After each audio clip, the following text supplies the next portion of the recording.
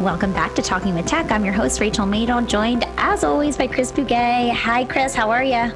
I'm good, Rachel. I'm so happy to be here today. I can't wait to talk about what we're going to talk about today. This is going to be awesome. I know. So first, I want to share a really funny story. I've been working with a kiddo, and the other day I saw this little girl in my office in the morning, and I typically see her in the afternoon. And so, of course, naturally in the morning, I have a huge cup of coffee next to me. And, we were working and doing our thing, and all of a sudden she started hitting ooh, ooh. And I'm like, what is happening? I'm like, why is she saying ooh? And she's laughing. And then I realized she hated the smell of coffee. And I was like, oh my gosh. I was like, she doesn't like the coffee. And so I got the coffee closer and she was backing away. And it was so interesting. And of course, so I started working on, some building off of that, right? Like, ooh, that's stinky. And all these really cool comments to talk about that experience, right? So then it just got me thinking, how can I use smell? Because I feel like it's either you love a smell or you hate a smell. And there's a lot of aversive smells that I was like, okay, she hates coffee. What are the things that can I think about? When you start thinking outside of the just getting kids to request, it's really so fun to think about all the different opportunities you have to talk about things that you might not ever think about. We've worked on ooh for a long time with sticky Play-Dohs, slimy stuff. And, ooh's a really fun one. And oftentimes we'll get kids really excited and laughing. So I was so excited that she carried that over to something that was novel. And then, we built off of that and we started talking about ooh, that's stinky. And now it's a joke. So I don't see her with my coffee anymore, but she'll come in and she'll be like, ooh, that's stinky. Rachel's stinky. I'm like, I'm not stinky anymore. Okay. That was a one-time thing and that was coffee. And it's so funny though. What I just love about that whole story is the fact that you targeted ew as a word for her to know, right? I mean, you had to place that on there. Yep. And those are the kinds of things that kids say, right? They're excited to be like, ew, and they laugh and they think it's so funny. If we're not teaching kids how to say age appropriate language, we're not doing our job. So it's really, and it's so great because she clearly was so motivated. And when I have a child who's really connecting with me and laughing and having fun, I mean, that's what makes our job so rewarding. And that's what solidifies these language concepts, right? I could teach ooh, in association with things that didn't mean anything to her, but in her actual experiences, instead of saying, I want slime or no slime, we say, ew, slime. That is so great. Now let me ask, what's her access method? Yes, she's using her finger, direct select. And it's really interesting how sometimes I feel like for kids, commenting is somewhat challenging. I think that we are constantly modeling and I'm constantly encouraging teams to model commenting. But sometimes it transforms into a request, right? So we say I like something or I like that. And then I've had kids that overgeneralize that because they say I like glue and it's oh, okay. And then they get the glue, right? And so it just becomes another way to request something. So it's really interesting to think about how can we use commenting and model commenting in ways that are novel and not necessarily for a reward. And we've talked about kind of intrinsic motivation and I think it's important when you're thinking about commenting, but it's also really important to just start targeting right away. I think oftentimes there's this idea in our head, well, first we need to get functional communication, and I'm putting functional communication in air quotes because what does that mean? Obviously, yes, we want our children to have their needs met, but language is so much more than that. If we wait until they have functional communication, we're really missing the boat. We can just model language throughout the day and make sure that we're modeling all different kinds of language. It's so important to remember, and it's easy to get stuck in requesting because that's the most motivating oftentimes for kids. But you can find other things that are really motivating that are beyond simple requests. Yeah. When you say commenting and you say modeling, that seems to be one of the easier things for me to do as a communication partner, meaning when I'm sitting next to a student and we're sharing snacks together or we're coloring together or whatever the activity is, I can always say, I like it or good or not good. Those are all comments on the experience that we're having together. And so it's an easy way to change the pragmatics or give a different pragmatic function besides, like you said, requesting, which is so often where we get stuck. Exactly. I could talk about this all day long, but I'm really excited about our episode today. So before we start talking about the amazing interview that you did, Chris, I want to talk about your book because there's some new information about your book, and I want everybody on the podcast to know about it. Okay, yeah. So thanks, Rachel. So my book, The New Assistive Tech, Make Learning Awesome for All, I was at the FETC conference. I actually met with my editor, who I didn't know she was going to be there. We just kind of ran into each other. I was like, oh, you're here? Hey, can we sit down and chat for a few minutes? And what she told me was something that I didn't know, which is that it is currently the second best-selling book in their ISTE catalog. So I forget what the number one best-selling book in their catalog is, but I know the number two is The New Assistive Tech. So that was pretty exciting news. The book is fantastic, Chris. I have it literally on my bookshelf. I can open my closet and you can see it. I would highly recommend it. I just love all of the insight, and it's not just related to AAC. It's a lot broader than that, but there's such great takeaways. And of course, like everything you do, it's fun. So I would just highly recommend to all of our listeners to check it out because it's just simply fantastic. Put the link in the show notes, right? I think it's bit.ly/the new AT for all. And it doesn't matter if you put the numeral 4 or the word 4, it's going to work either way. Amazing. Okay, Chris, so let's just dive into the interview.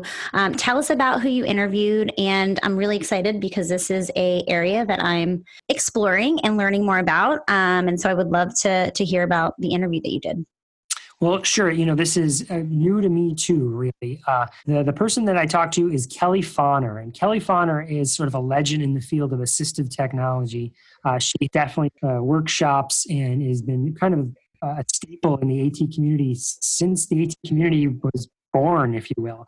And what she talks about in this interview is specific to Pod. We felt like we needed an episode. You and I have mentioned it. We've had Karen Owens from We Speak Pod on the podcast, but we wanted to kind of get into what is it exactly for people that aren't fairly familiar with it. Yeah, and it's just it's a completely different approach, right? It's very good for specific kinds of cases, and it organizes the language in a very specific way, which is really interesting to me. And it's also really good for kids with access issues.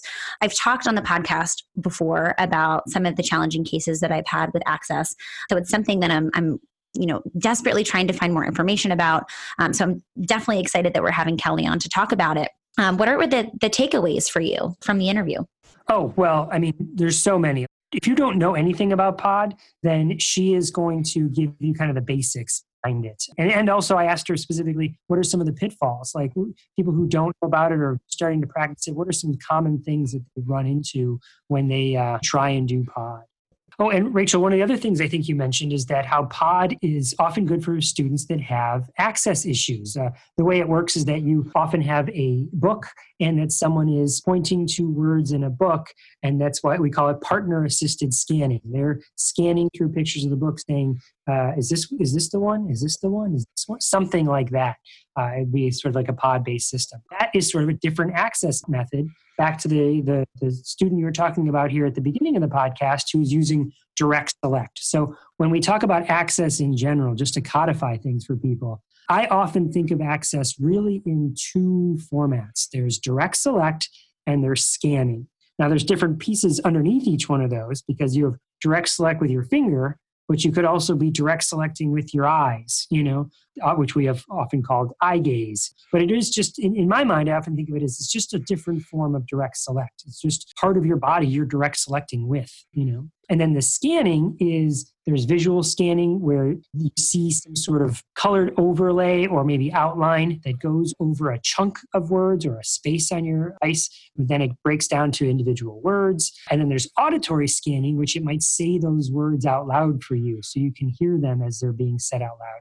And then you use a switch to select the one that you want. And those are kind of the two big access components that I think of. What do you think, Rachel? Am I missing anything? No, and I love the way you kind of frame that. It's direct select or it's scanning because like you said, we can direct select with lots of different parts of our body and switches and things like that. I'm really interested, actually. I would highly recommend if you haven't listened to the Karen Owens podcast episode, go back. She's fantastic and her YouTube channel is wonderful. It's called We Speak Pod and she shows you. I think it's hard to kind of conceptualize a pod-based communication system unless you actually see it. And so her YouTube channel is fantastic because she goes, there's tons and tons of videos about PODD and how to incorporate language. And she talks a lot about it on the podcast, but I would definitely recommend going and watching her YouTube channel. Yeah. I mean, when you're talking about PODD, which we're about to in this interview, we're talking about using partner-assisted scanning. So the auditory is usually coming from a communication partner. Now that I think about it, Rachel, there's two other little aspects of access maybe to also talk about. And maybe this goes a little bit more with direct select, but I often think of word prediction and word completion as two components that have to do with access. Meaning, if I was using a system where I was typing out letters, do I need to type out the entire word, or could my system know what I'm going to type out and give me some selections, give me some options? And that's word prediction. I know we use it on text messages all the time. Google uses it when you start typing in Google. And then the other option there is something called word completion. So as you're typing out words, it auto-completes it for you. That's sort of like if you've ever done a search in Amp Words for Life, it auto-completes for you. Like there's only so many words that start with G-I-R-A. You probably need giraffe. I'm just going to fill in giraffe for you. It completes it for you. So I have a question actually, because I want to pick your assistive tech brain. I have some kiddos and I'm really trying to get them to utilize word prediction because I feel like they're typing. And like you said, we don't need to type out every letter when there are, options that come up and we can select from those. Besides, I'm constantly trying to get children to look to the word prediction. Besides kind of pointing to it and giving verbal prompts, are there any other tricks that you have to get kids thinking through the lens of word prediction? Because I feel like sometimes kids pick it up really quickly and other times it just feels like I keep trying to show them the word prediction, but they're kind of stuck and fixated on like, I want to spell out this entire word. What are your thoughts? Yeah, I find is the same sort of issue I have when I try and use word prediction. I am somebody that can use a keyboard, right? And I'm actually faster at typing out the entire word than I am at stopping and looking through a list of words and selecting one, right? Mm-hmm. I think kids are in that same mentality that, depending where they are, that I would rather learn to spell the entire word and get my thought out and get the word spelled by typing it out than stopping in mid-thought and trying to find the word. So it's a skill that you have to learn and practice. Rachel, another issue with word prediction is that, again, this kind of goes back to motor planning. If you're faster at typing out the word, you're using your motor planning, right? It becomes your motor memory and you can just type it faster. Stopping and looking for where the words are make it more difficult to rely on that because it's not always going to be in the same space. If you can imagine word prediction at the top of an AAC app might have 6 spots or maybe 8 spots, 8 slots where words could go. Depending on what you're typing, the same word might appear in different slots or different spaces up there. So you can't always go to the top right one to get that word. You have to stop, read the words, immediately recognize them with your eyes, and then choose that one. And that can be just a very slow, laborious process. So one strategy would be to limit the number of sections there. Rather than having, let's say, 8 slots, what if we only had 4? Well, now I don't have to visually scan through as many. That could be a way to go. And then eventually, as you get used to that skill of identifying words up there, well, maybe I'll go from 4 to 6 to 8 or however slots I can fit at the top of the screen. I love that. The other time I find word prediction is incredibly valuable is when children are struggling with spelling. So when they are, keep going back and forth and sounding it out, I'm sure in their head and trying to figure out how to spell it, word prediction can be really, really helpful.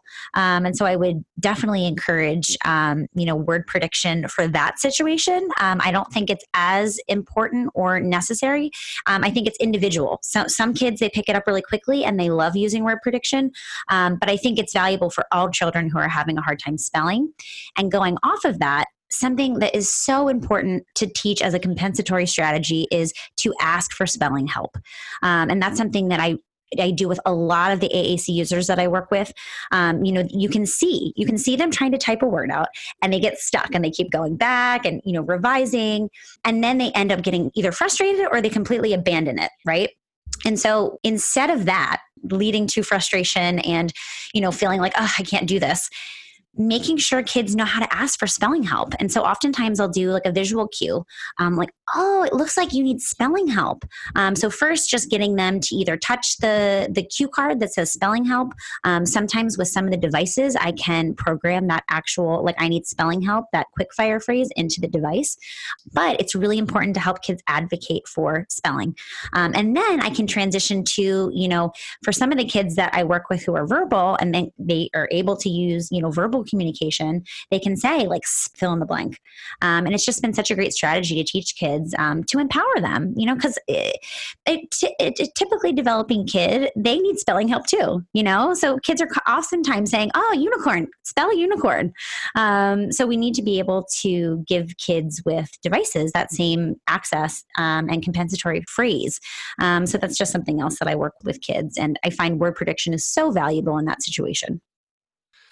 Wait a second. You think kids who use communication devices should be learning how to spell?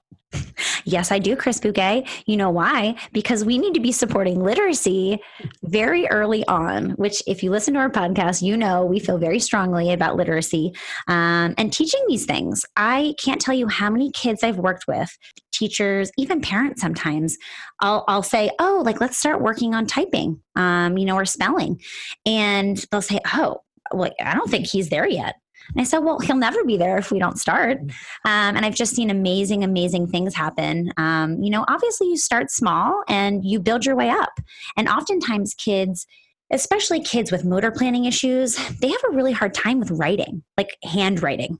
And if we can use technology to help support that, I just think it's really, really valuable. We don't need kids to have to be formulating their thoughts and formulating the language along with this super hard motor task of handwriting.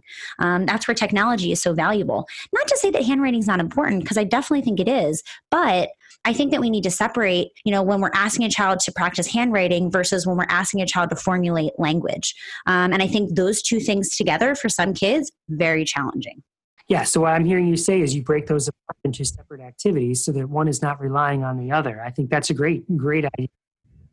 Yeah. Sorry, I'm like out of breath. I've had too much coffee.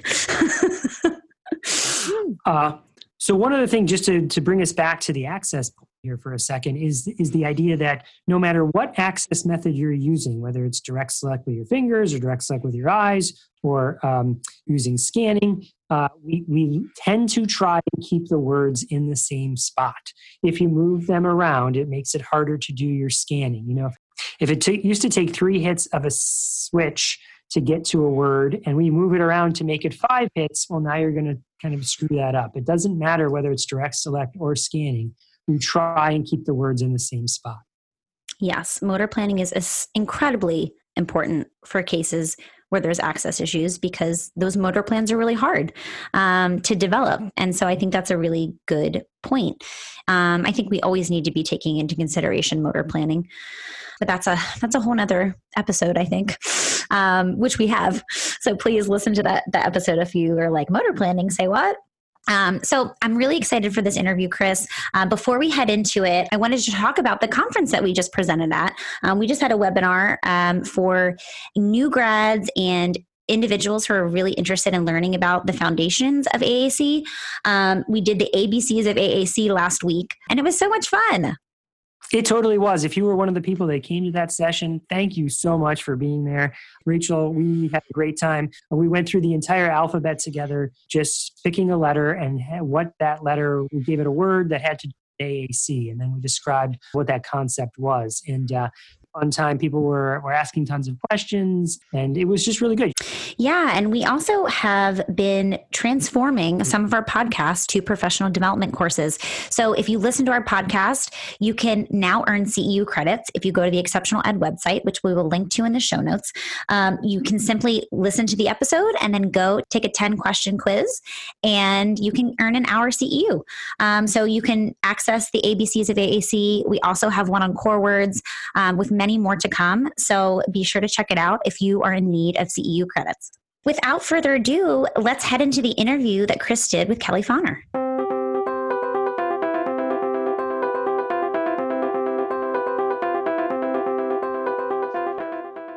Hi, I'm Matt Hott, one of the hosts of Speech Science, a weekly podcast bringing you all the information that you can handle related to speech sciences and disabilities. Michelle Wintering, Michael McLeod, and I interview leaders and difference makers in the field. Every Tuesday, we drop a new episode. You can find us on iTunes, Android, and on our website, www.speechscience.org/Speech Science Podcast. Join us as we try to find the answers to the question, what is communication?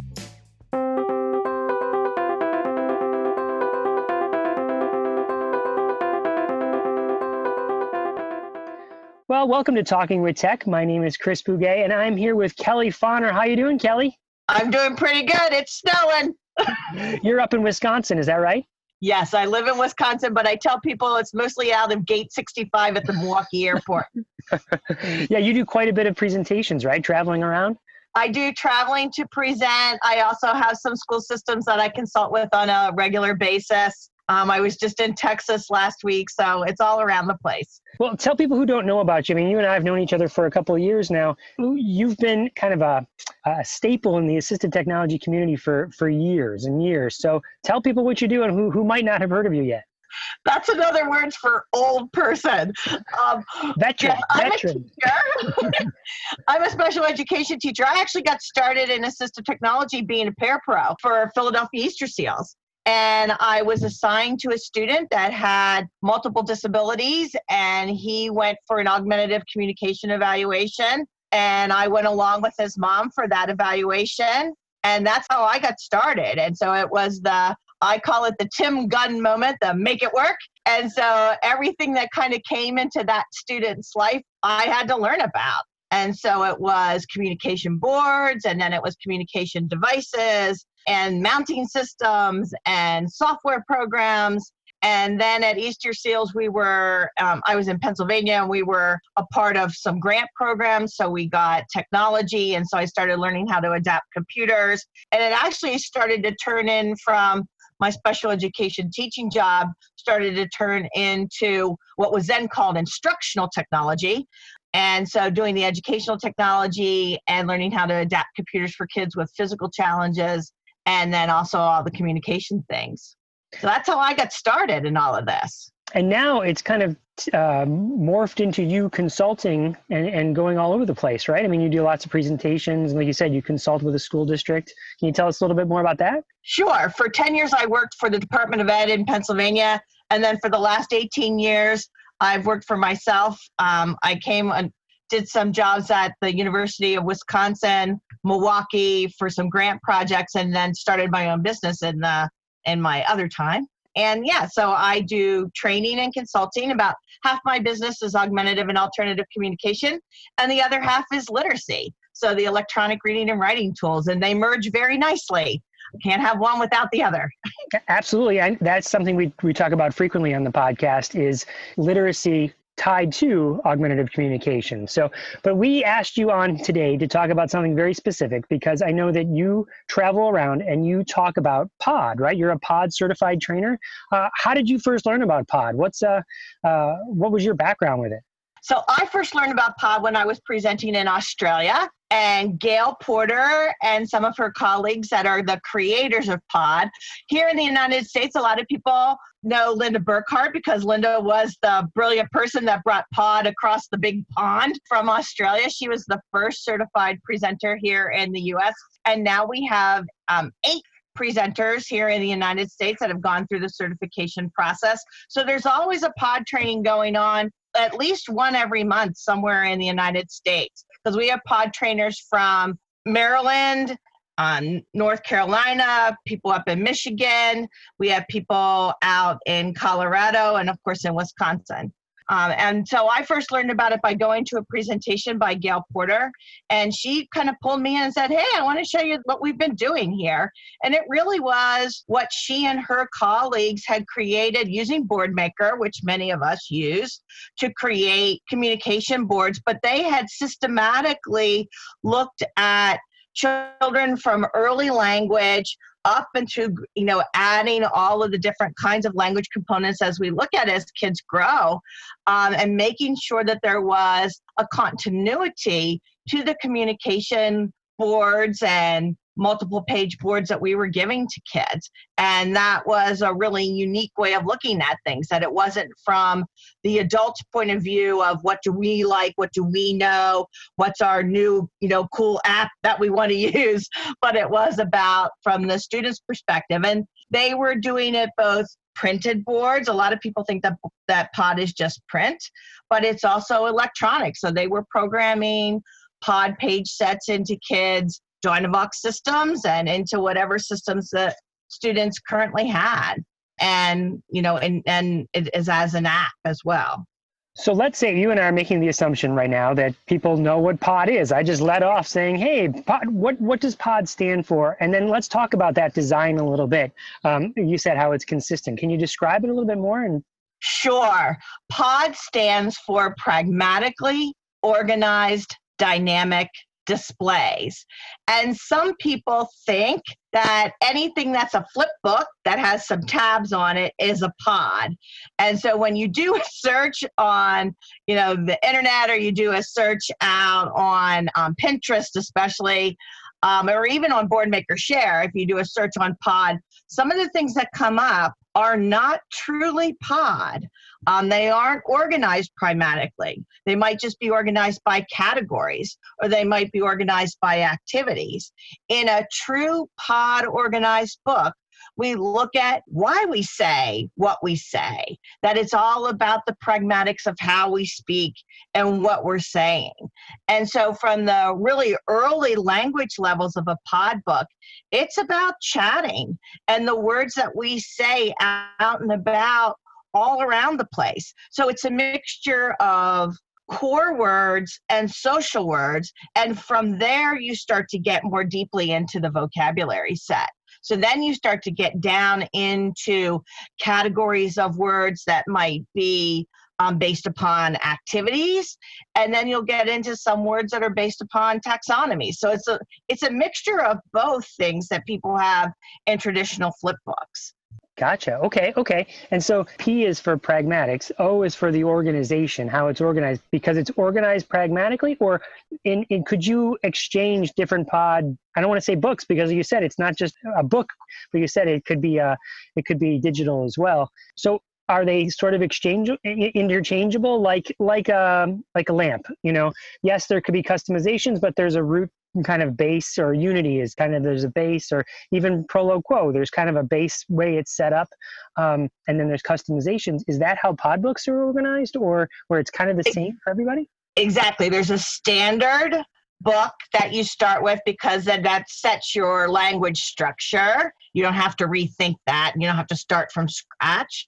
And so the books are set up based upon the number of symbols per page that you might need, based upon visual presentation, physical presentation, early language years.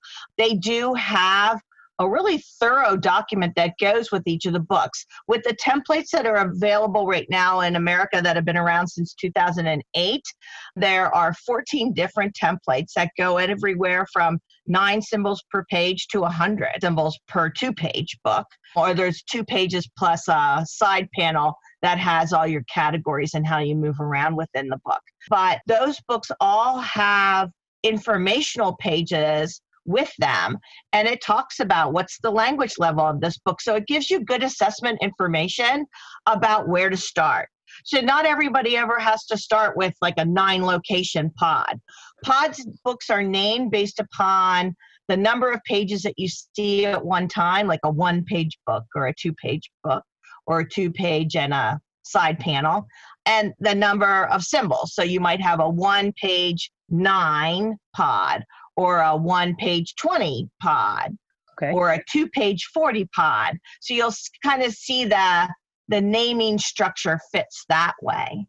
Why would someone consider using Pod? What's different about that system than using a dynamic splayed device? Like if you were doing a feature matching discussion and you're all sitting around the table trying to decide what your primary communication system is going to be, what might be some of the indicators to say, yeah, we should be thinking about Pod here?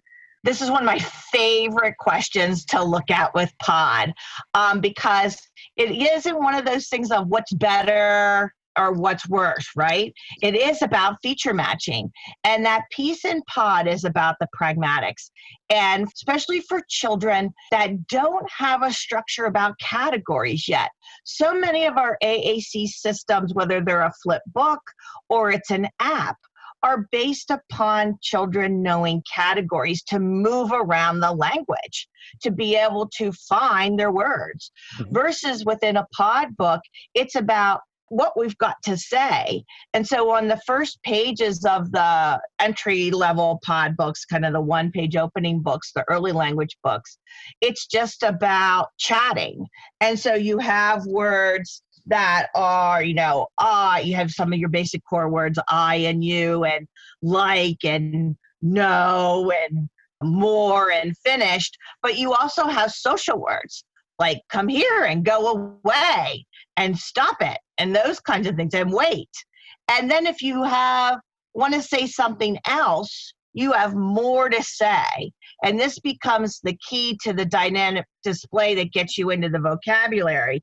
And what the next thing that you come into is not a structure based upon animals, emotions, colors, these kinds of things that other systems might have, but more about what have you got to say?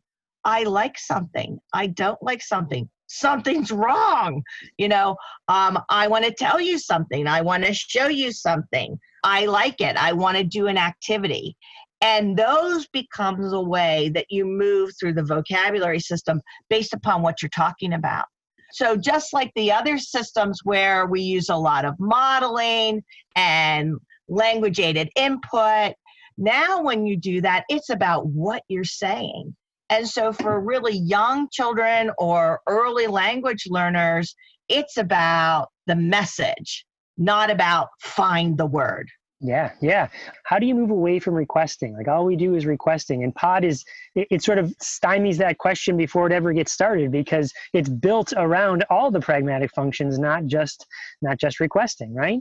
Yes, we put a big emphasis on commenting and, complaining. If you have somebody that's a big complainer, or if something's wrong, you really want to get to the heart of what's going on with somebody and get to, if something's wrong and something hurts. And that just leads you through the vocabulary.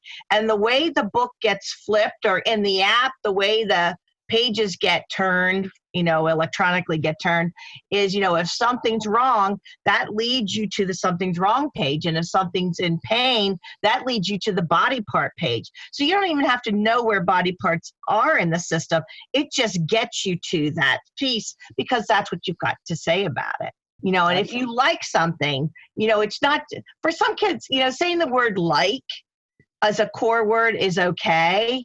But other kids want to say, it's amazing, it's fabulous, it's the best ever. They have words that they really, really want to use to emphasize, and it shows their personality. And we can get into that really quickly with POD.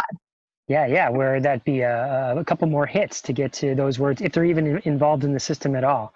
Exactly. Well, let me ask you, the majority of POD users, the way you're describing it, it sounds like people use it in conjunction with someone else. I mean, all communication is usually with someone else, or you're just talking to yourself.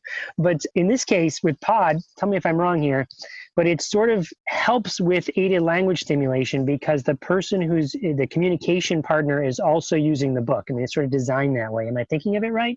Yes, you are.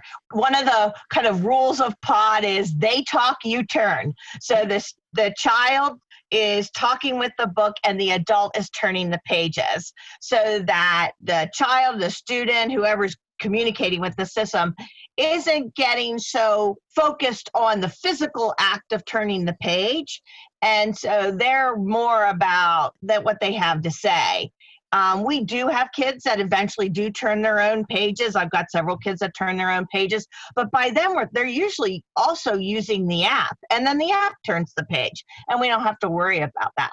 So we get much more focused on the autonomy of this child's message, them creating their own message, than the independence of how that message gets created. Mm-hmm, that makes total sense. Do you find many communication partners, I mean, when you're doing the aided language stimulation, they're pointing to the pictures as they're saying what they want to say to the user? I mean, Yes. they're both users in that way. They're both users. And one of the things, because with the Pod Book, you are physically turning the pages. What I have found with some of my teams, it makes them do more aided language stimulation than they have with other systems. I think sometimes with some of the electronic systems, they tend to turn on the app and put it in front of the kid and, just think that it's magically through some osmosis going to happen. Or I like to say that a kid is going to spontaneously combust and start using that just because it seems to be exciting. But it's more about the message that goes back and forth with people. And I think when you have that human to human interaction, and you can really see what's going on with a kid as you're turning the page. And I also am assessing while I'm using the printed book, what's the app need to look like for this kid? How fast do the pages turn? Do they need to slide? Not all of our printed Pod Book users, as we add electronic to them, go to the Pod app. I have kids that have, added on into Proloquo to Go. They've added on to, LAMP Words for Life. They've used other systems. They've used Touch Chat. They've used, with some of the setups in Touch Chat. So I've had kids on other systems. They don't necessarily all go into electronic Pod. Let me make sure I understand that. So you're saying they might start with the book and then go to a device later on. Right. And what we like to say is that we add electronic to it so that we're not really moving away from their printed book. Almost all the Pod Book users that I've had keep their printed book as we add electronic to their system. So they have both with them. So, when you're somewhere where the Wi-Fi is not working or your power goes down, you always have your printed system with you. Yeah, I think that's kind of a huge misnomer or a myth that, AAC users, really any AAC user, they only use that system. They only use that device. But, I think about my own self, right? Sometimes I use the computer to talk to people, and sometimes I use my phone, and sometimes I use my hands, and sometimes I use my mouth. I use all sorts of tools just like anyone else would. So just because they're an AAC user doesn't mean that they're only going to use that piece of equipment. So I really like that the Pod Book is just a part of a larger system sometimes. Right? Yes. And, I try to take my cues from the most sophisticated AAC users that we have. And they've got a variety of systems. You'll see, they'll have their hardcore AAC system that they use to speak in their workplace and with unfamiliar users. And then they might have a printed board, or they might have a lower tech system that's a spelling board. And they might have an AAC app that's not their high-powered, device. And so they'll use a multiple set of systems, and they'll choose based upon who they're talking to and where they are. Some people don't always want to talk out loud with their system in the middle of the workplace where everybody can hear them. They'll turn the voice off, or they'll go to a spelling board just so that somebody else will pay more attention to them if they think that if people aren't paying attention to them. So one of the things that I have found that with using Pod, kids get a sense of who's paying attention and who's not.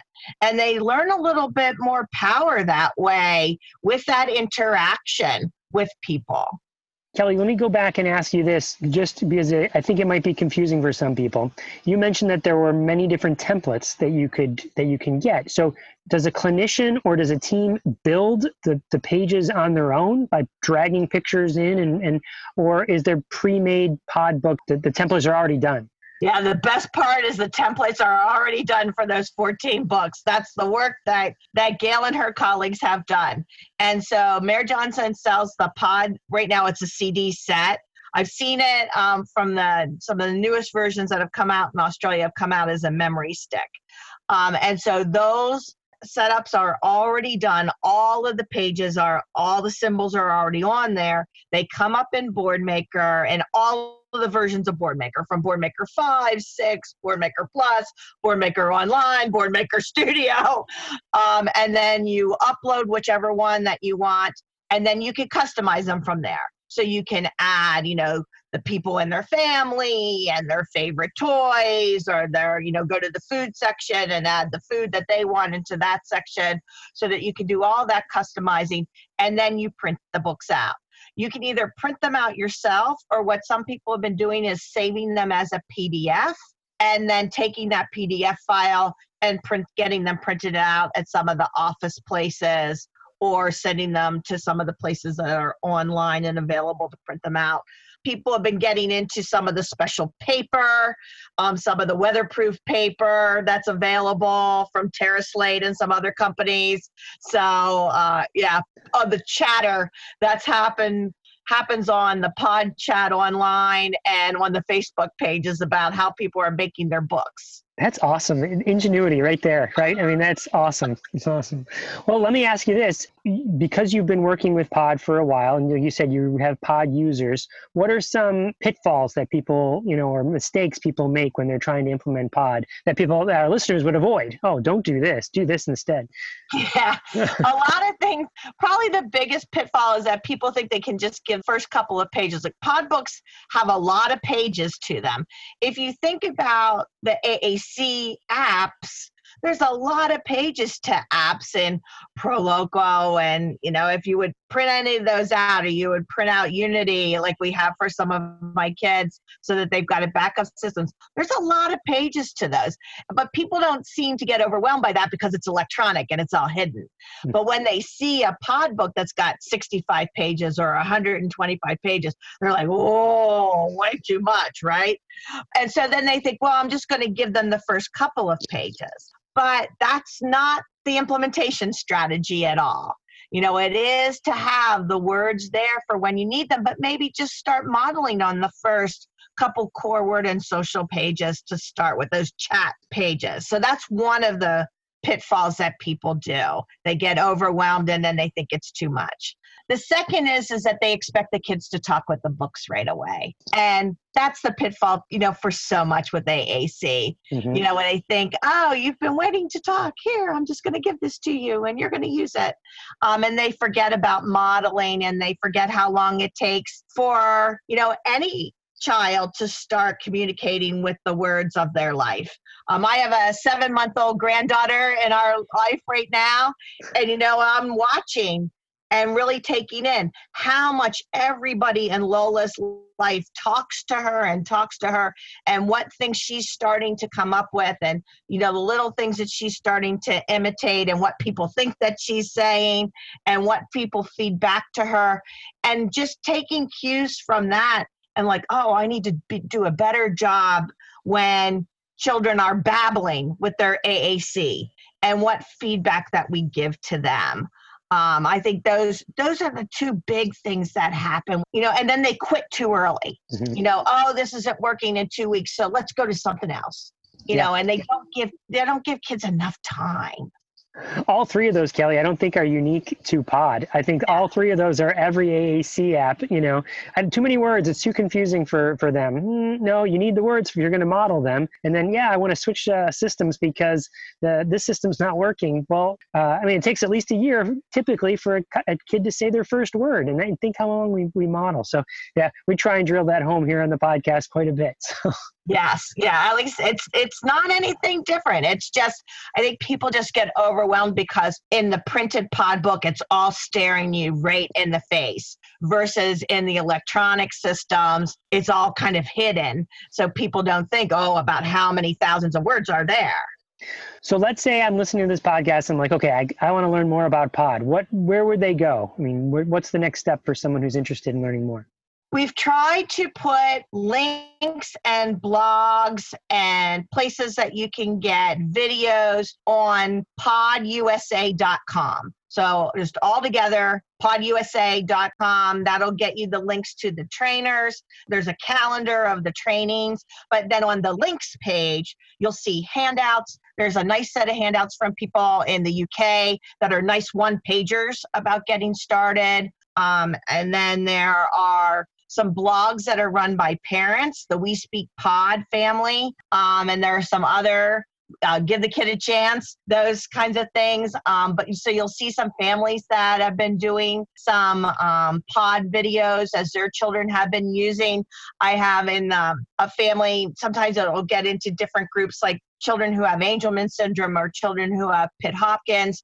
And you'll see some of those families really getting on board and supporting each other And you'll see some of the videos that have come out of their conferences where people have talked about pod and pod use. So we've tried to find as many links as we can and put it up on that site. Awesome. It sounds like an awesome resource for people. Just go in there and dive in and start experimenting with the links and learning from all the people that have come before you, right? Yeah. All right. Well, Kelly, let me ask you, let's just finish up with this kind of big question that we like to ask is, having been in the field for a while and learning so much new stuff over the years, what's driving you right now? What are some questions you have that you want to learn more about, or what's floating your boat recently? Well, I'm always driven by the kids whose cases that I'm on. So in addition to doing big trainings, I always have a couple of kids that I'm following.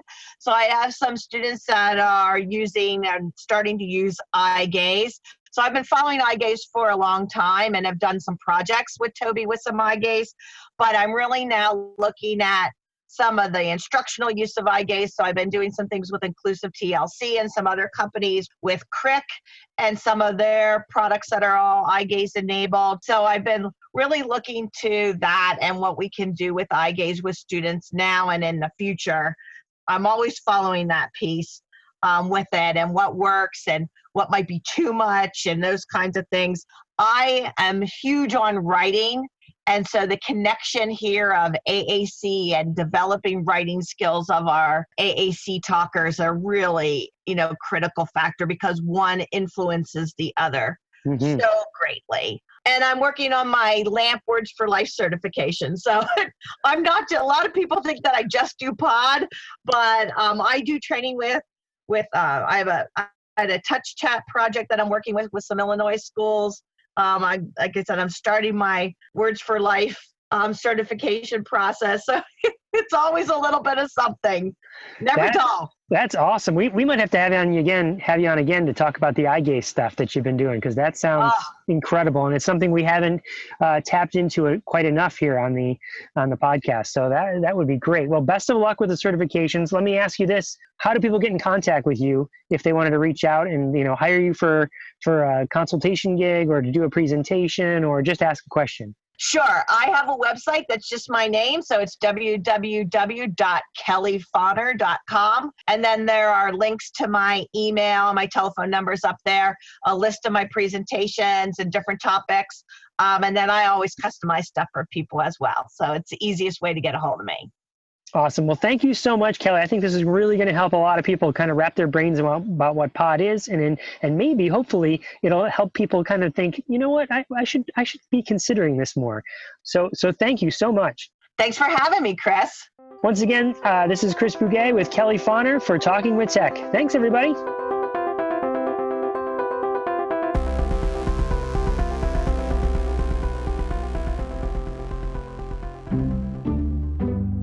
You're listening to the Exceptional Podcast Network.